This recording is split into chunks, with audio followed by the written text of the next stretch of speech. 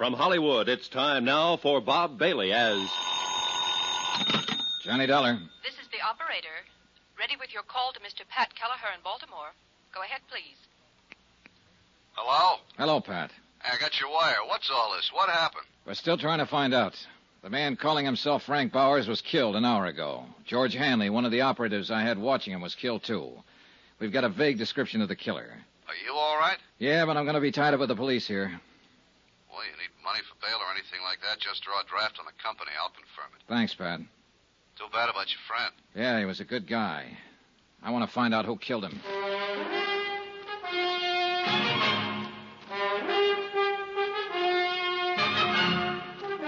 Tonight and every weekday night, Bob Bailey in the transcribed adventures of the man with the action-packed expense account, America's fabulous freelance insurance investigator... Yours truly, Johnny Dollar.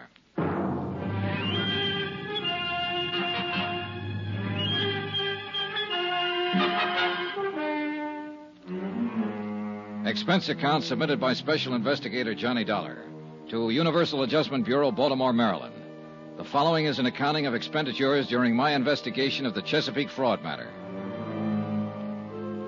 Expense account continued. Item 13, a quarter for some aspirin. It turned out to be a long night. Several homicide officers arrived at the double murder scene within a matter of minutes and got right down to the business at hand. Frank Bowers had been shot to death. George Hanley had been shot to death. Lieutenant Tom O'Neill was in charge, a big blond man who seemed to know what he was about. Okay, let's see that ID again. Here you go. Insurance investigator, hmm? That's right. Okay. What was your business here with these two men? My home office in Baltimore had reason to believe that Frank Bowers was really a man named John Reardon. Reardon was supposed to have died 5 years ago. I was sent out here to investigate it since there had been a $20,000 claim in the matter. Sure. I hired George Hanley to help me out. He was keeping an eye on Frank Bowers. I came out earlier tonight to give him a hand, and the shooting began. Any idea who did it? A big man in a top coat and a hat. I really didn't get a look at him, Lieutenant. I was busy with George Hanley. Sure. You carry a gun? Sometimes. I didn't have one tonight. You tried to chase the killer? I said I was busy with my friend. Yeah, that's right, you did. Well, how was your investigation coming along? Frank Bowers' fingerprints didn't match the samples I had for John Reardon, but it didn't satisfy me. There were a lot of things about him personally I couldn't accept. I harassed him a little last night, and he got pretty excited and slugged me. This was after I found out he'd been trying to call Baltimore. Who in Baltimore? I don't know. Well, tell me about this harassing. We'll make a check with the phone company. Well, I needled him purposely, trying to scare him into a blunder. I think I was doing pretty good. I'll never know now. Uh-huh. What else you got to say about your case? Well, that's about it, Lieutenant. It is, huh? Well, that's all I got to say because that's all I know about it. Next time, be careful with your needling tactics. I was doing what I thought best on the case. Sure you were. You were doing swell. You let a friend of yours get shot down in front of your eyes, not to mention the other guy. You can't give us a description of the killer or a hint at the motive. Now, maybe George Hanley wasn't a friend of yours at that. Why, you... Dad, take it easy, kiddo. Take it easy. Remember to blow the bell, and I'm sorry. You've had quite a night. Nobody in your business or mine knows what's behind the door when he kicks it in. I'm just a cop trying to get straightened out, so I push too hard sometimes. We'll get it taken care of. Nobody walks in a man's house and shoots him down without somebody hearing something or seeing something. I mean, somebody besides you. Now, my men will cover every house in the block, in this whole area if we have to. Bound to be somebody somewhere. The dogged Lieutenant O'Neill turned out to be 100% correct. In fact, he turned out to be 300% correct. For by 11 o'clock the following morning, his men had located 3 different people who had information about the brutal murders of Frank Bowers and George Hanley. The first was a man named Randall who had lived across the street. He had seen Bowers open his front door and admit the unknown killer. He said he wore glasses. The second was a paper boy who had come to collect while the killer was there. He stated that the killer and Bowers were arguing when he came up to the door. The third witness, a housewife, gave the most important information as to the man's description. He was a good deal taller than Mr. Bowers. How much taller? 3-4 inches at least. I saw him standing in the doorway from here. He had on a brown tweed topcoat. My husband has one just like it. How old would you say he was? 45. Have you ever seen him before? No. Would you know him if you saw him again? Yes, anywhere. You got that good look at him, huh? Yes, the porch light was on. Here's something, Dollar. Lieutenant O'Neill had issued an all-points bulletin based on the combined descriptions given by the witnesses. In the meantime, his men had checked the local cab companies and found out that one of the drivers had carried a fare to Frank Bowers' home at 8 o'clock in the evening. The cab driver verified the housewife's description of the suspect and added the important information that he'd picked up the man at the airport. When that was checked, it was found the man had come in on a plane from the east at 5:45 in the afternoon. He had used the name Orrin Williams. Expense account item 14, $8.95. Another long-distance phone call to Baltimore and Pat Kelleher. Well, I'll be darned. Do you have to stay there, John? Of course I have to stay here. I'm a material witness. Not to mention the fact that a pal of mine was shot down. Don't get on your high horse, John. It was just a question. Have any idea what it was all about? Well, at the moment, I'm just sure a guy named Orrin Williams flew in, shot up 2 people, and beat it. If we had Williams, I'd give you the whole thing on a silver platter. You're awfully touchy. Well, this thing has gotten out of hand. Well, I won't press you on it anymore, John. You do what you think is best. As far as the company's concerned, it's really not our business anymore, is it? It's our business until it's cleared up. Well, I mean Bowers. He wasn't John Reardon. Dollar? Hold it, Pat. Yeah? Answer from Washington on your wire. Yeah? Mm-hmm. Here. Let me see. Pat, Yeah? it is our business after all. Huh? The lieutenant here sent a hurry-up request to Washington on some of Bowers' fingerprints I mailed a couple of days ago. They check out. I don't get it. Bowers was John Reardon. Oh. Well, where'd you get the samples of Reardon's prints that didn't check out? From Hugh Bryan, Reardon's attorney. Well, I better call him. Don't you dare. Don't open your mouth. I'll handle it when I get there. Tell me about this fella, Hugh Bryan. According to the phone company, that's the man Bowers was trying to call in Baltimore. I told him all I knew, and Lieutenant O'Neill listened thoughtfully. It became apparent from that point on, since Bowers' true identity had been established through Army records, that the bulk of the case could be concluded not in Denver, but in Baltimore. Expense account item 16, $216 plane fare and incidentals, Denver to Baltimore. I arrived at 10:15 in the evening, checked with the Baltimore police, who had been informed of the case by Tom O'Neill in Denver. At his request, they'd taken no action as yet. From the police station, I went directly to Hugh Bryan's residence. The house was English, conservative, and expensive. The fire in the living room looked cheerful when the door opened. Elizabeth Reardon did not look so cheerful. Hello, Johnny. Hello, Mrs. Reardon. Didn't expect to find you here. No, I suppose not. I never expected to see you again. Elizabeth, I have something to tell you. Don't tell me now, Johnny. It's about your husband. All right. I want to tell Mr. Bryan, too. He's upstairs in his study. Wait. Look, I've done what I thought best about all this, and I'm trying to do what's best now. It doesn't make any difference, Johnny. I'm a married woman again. Huh? Yes. Hugh and I were married this morning. Excuse me. I walked in and watched John Reardon's widow, alias Frank Bowers' widow, now Hugh Bryan's bride, disappear up a column stairway. The news that she had married Hugh Bryan cleared up some of the small doubts in my mind. When Bryan came back down the stairs with her, he looked anything but the happy bridegroom. Hello, Dollar.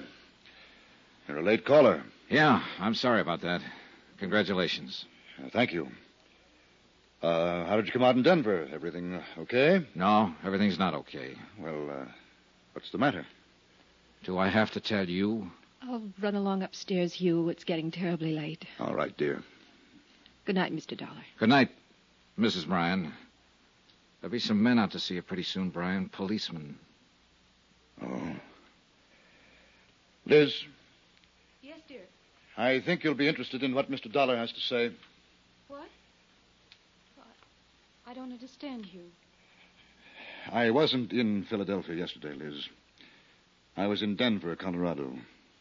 What? I flew there to see John. He's been alive and living there all this time. Hugh. I'm sorry. This is only for her benefit, Dollar. I'll tell it just once. When it gets into court, it'll be different. How did it happen, Bryan? John Reardon didn't die on that boat. No. He was picked up in a bay by a fishing boat on its way to Florida. And they didn't have a radio on the fishing boat. The first port they came to was Charleston. John phoned me from there and told me all about it. Now, this was 10 days after we all thought he was dead. That part was all accident. Sure. The rest of it was a little different. Liz, It was his idea. You've got to believe that. What was his idea? Not showing up ever again. Letting everyone think he was really dead. Making you a widow. I don't believe it. He hated his life here. Yes, everything about it. He was in debt right up to his ears. Of course, there was your money, but I flew down to Charleston to talk to him. He was like a crazy man, kept saying there was a way out. I didn't know what he meant at first. Then he came right out and said it was his chance to get away from all the things he hated. He knew how I felt about you then, how I feel about you now. He said I could have you for a price. What was the price? Those checks he got every week from a New York bonding concern? Yes. What did they come to? $25,000 a year, regular weekly payments. I could afford it. I could afford anything for you, Liz. Did he come right out and tell you he hated me? He just said he wanted to get away from everything. It went that way for 5 years. I believe I asked you to marry me every 6 months. Yes. But that didn't work out either. And then, one day, along came Johnny Dollar. How does it feel to be so efficient, Mr. Dollar? We don't have to go into that, do we? No. I'll admit you did everything to throw me off. And it threw me off. Especially the fingerprints you provided. Didn't John Reardon insist his name was Frank Bowers and do everything he could to make you believe that was true? He did too much to make me think it was true. Where is he now? Where's John? He's dead, Mrs. Bryan. Oh. Truly dead now. He was shot to death last night by Mr. Bryan. Mr. Bryan also shot a friend of mine, didn't you, Bryan? Yes. John got scared, called me, said he was going to tell everything to Dollar, blow the whole thing. Hugh. All I wanted out of this was you, Liz. He didn't want you. I did. Last week you decided to marry me. It took you 5 years to do that. And it took him one afternoon to decide he was going to come back to you.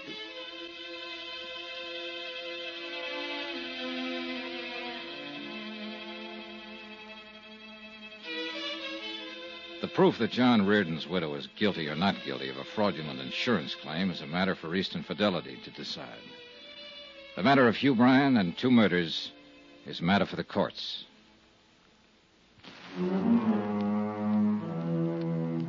Expense account item 17, same as item 1, expenses from Baltimore to Hartford. Item 18, $89 even, car rentals, miscellaneous, etc. Expense account total, $1,124.98. Yours truly, Johnny Dollar.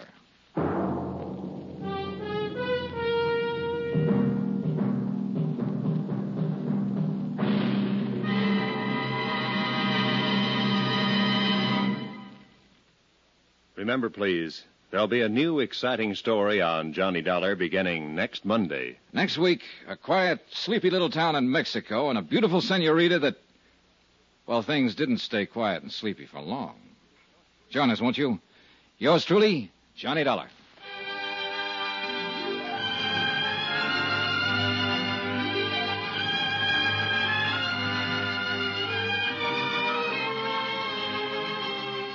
Yours truly, Johnny Dollar, starring Bob Bailey, is transcribed in Hollywood. Written by John Dawson, it is produced and directed by Jack Johnstone. Heard in this week's cast were Gene Bates, D.J. Thompson, Hy Averback, Will Wright, John Daner, Tony Barrett, Paul Dubov, and Forrest Lewis. Be sure to join us on Monday night, same time and station, for another exciting story of yours truly, Johnny Dollar. Roy Rowan speaking.